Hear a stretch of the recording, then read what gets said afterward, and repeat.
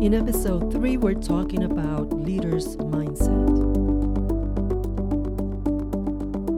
Welcome to Transforming Procurement Podcast with Lourdes Koss, the show dedicated to help procurement professionals in their transformation journey. Lourdes believes that procurement professionals have the potential to add great value by becoming the best version of themselves.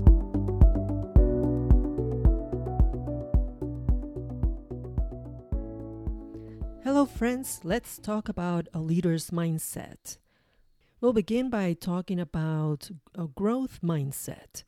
As a leader, you cannot give what you don't have. And if it is the leader that stops growing, that means that a cap has been placed in the performance level of the entire team. Your team will never outgrow you as a leader. This reminds me of the law of the lid, which is one of John Maxwell's leadership laws and the 21 irrefutable laws of leadership. The leader's ability determines the level of effectiveness of both the leader and the team. Your team will never outgrow you as a leader, meaning that you might be putting a lid on the team's progress because in the process you forgot to grow.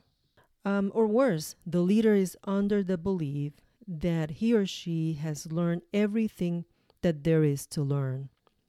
This is when both the leader and the team suffer because in the process, the leader forgot to keep up with the growth. The limitations of the leader as a leader are reflected on the team as well because it will limit the team's ability to perform at a higher level. At one time or another, you may have met a leader like this. You know the type, the one that thinks that they have already arrived, which is why they stop learning. I think they truly believe that they know everything there is to know, and they give you that hint of arrogance when they kind of enter the room. This is really unfortunate for the team, really, and because leadership develops daily. It doesn't develop in a day, and there is no end to the learning. It is a journey to become a leader, and it might be a combination of training and not just experience, but evaluated experience. And that is experience that you've had a chance to reflect on and evaluate and really learn from that particular experience. How many times have you encountered people that have 20 or 30 years of experience, but it is really doing the same thing many times over with very little reflection? Their experience and skills are in the autopilot. What they mean by experience is really habits that they have repeated over and over an extended period of time. Of course, we have to develop some type of habits at some point because otherwise our conscious mind will be very occupied with trivial stuff. And if it's occupied with the trivial, then there's no room for the creative thought. And a leader must continue to grow, period. That's the end of the story. Personal development time should be part of a leader's daily routine. Sometimes people miss this because they don't have the discipline. And it's so easy to say that there's no time or I don't have any time. And it goes back to, what's on the leader's daily routine. There should be time to think, reflect, and learn. Learning and growing consistently requires intentionality. This is the first law of growth that I read in one of John Maxwell's book, 15 Invaluable Laws of Growth. My friends, growth does not just happen automatically. We have to make it happen very, very intentionally. What can we do as leaders then? Well, commit to a personal development plan. This is an everyday thing. The thing is that if you don't read today or tomorrow, the consequences are not going to show up today or tomorrow. This is why it's so easy to put it off. The consequences will show up later, much, much later, maybe by the end of the quarter or at the end of the year, or maybe in a couple of years. Learning and growing should have a place in your daily agenda. This is one of those things like exercise or eating healthy. You need to make it a daily habit. It is surprising the improvement that we can make in seeing ourselves. The quality of our ideas improve, the quality of our questions, the questions that we ask improve. Learning and growing should be part of our routine, particularly if you are a leader. Setting a goal for a daily minimum might be a place to start. For example, reading a couple of paragraphs a day or a couple of pages a day. But I wouldn't set goals that are too ambitious. That may result in burnout and abandoning the plan altogether. So start small and grow from there. Maybe you start by reading, like I said, a couple of paragraphs or a couple of pages, something manageable that it's not going to make you want to quit in a couple of days. It's kind of like exercising. If you want to run a marathon, you don't start by trying to run a marathon on the very first day. No, you start by trying to develop endurance and condition your body, and then you can build up to be able to run a 5K and then a marathon and whatever else. You can do the same thing with growth and development. You have to build that muscle. And speaking of growth, I have a link to the Live to Lead 2020, the John Maxwell Company simulcast. This is a phenomenal event with a great lineup of speakers that are going to share the stage with Dr. John C. Maxwell. Some of the speakers are Kat Cole, Alan Mulally, Steve Harvey, and Craig Groeschel. I'll post the link to the event on this podcast notes. And also, you can find the link on the events page of my website, lourdescos.com. If you're a leader or an aspiring leader, you cannot afford to miss this event. Check it out. Follow my link so that you can get the $20 discount on the ticket. The second point I want to make on mindsets is leading by example. Be the leader that you want others to see. Remember that if you're the leader, you set the example. People are watching all the time. We have to remember that leadership is visual. People watch, that's your team is watching. They're watching really to see if you're someone that they can trust, that they can work for. The hardest person to lead is really ourselves. It's me. Oftentimes, we give ourselves a break. We judge ourselves by our intentions and everyone else by their actions. It is important to close that gap, but it is really not that simple. It requires a high level of awareness. And we can start by asking ourselves, how does it feel to be on the other side of my leadership? What does that look like? The first thing is, how do you display or delay your emotions? Are they all over the place? Are you over the top expressing your emotions? If you are like that, the people will hold back. The more consistent you can be as a leader, the more trust you'll get from your team. Another thing to consider is that leaders need to have a clear set of priorities to make the best use of their time. Your team is really watching and feeding off of your energy also, and they will mirror exactly that.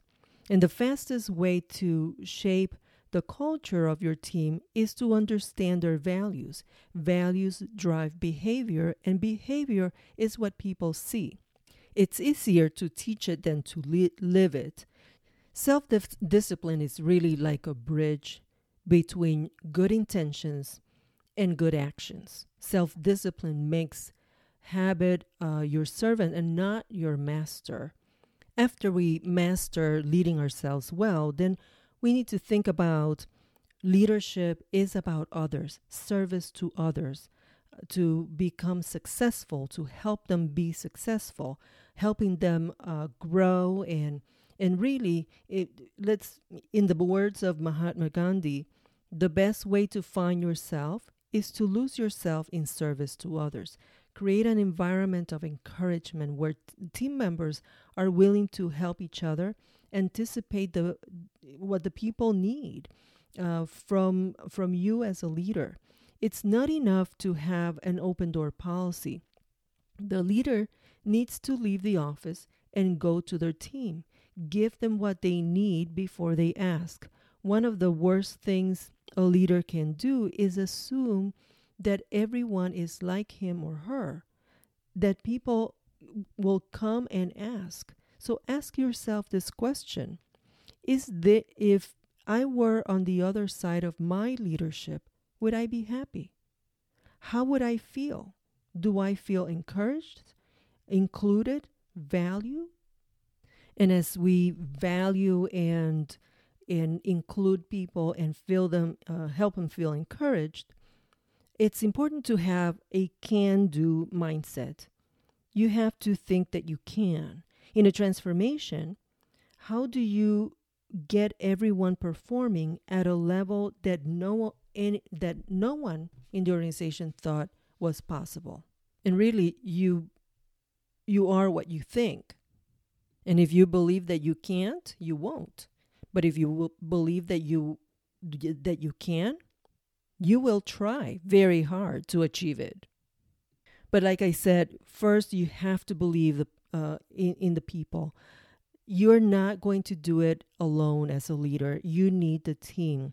Second, help them bridge any gaps in skills, whether technical or soft skills. Third, give them the opportunity to perform and try however many times is necessary to get on the right track. Empower the team and shelter them from any toxicity that hinders the progress. Embrace the diversity of opinions, creativity. It will make the team better. In a group where everyone thinks the same, ideas are not challenged. Innovation is birthed in a creative environment. If there is no creativity, the chances for creating something great are minimized. There are studies that show that the benefits of a diverse team and what it does to problem solving and thinking creatively. I was reading a study that said that companies and organizations are leaving a lot of money on the table because the lack of inclusive and diverse teams. And so, I mean, the numbers were staggering. It's in the $1 trillion. And so, so there is great benefit to having a diverse and inclusive team. If you're considering going through a transformation or are in the process of doing that, the leader has some responsibilities in guiding the team. This is not get a training and the team is going to transform. There is a role that the leader plays that is very, very important, and it requires the leader to be prepared, to be growing and have the right mindset to be able to encourage, value, and include and to motivate the team members. Let me recap some of the points that I made earlier on the mindset that the leader should have as he or she leads a transformation initiative. First, the leader should make growth an everyday habit. This is so hugely important that a leader needs to continue to grow. It is a journey. Second, the leader should be mindful of the type of leader that he or she wants to be seen as. Leadership is very visual, and the team will decide whether or not they want to follow the leader and whether there is alignment in terms of values that the leader exhibits. The leader must see value in people to add value to them. Teams thrive in an environment conducive to creativity and collaboration. And that includes a diverse group. Inclusion is important so that you don't end up with a kind of a groupthink situation. So that's all I have for today. I want to invite you to visit my website, lourdescos.com. Join me and other leaders in the Live to Lead event, Live to Lead 2020. The link is on this page and also on the events page of my website. Thank you for listening. Leave me some notes, questions that you may have. Until next time, be well, my friend.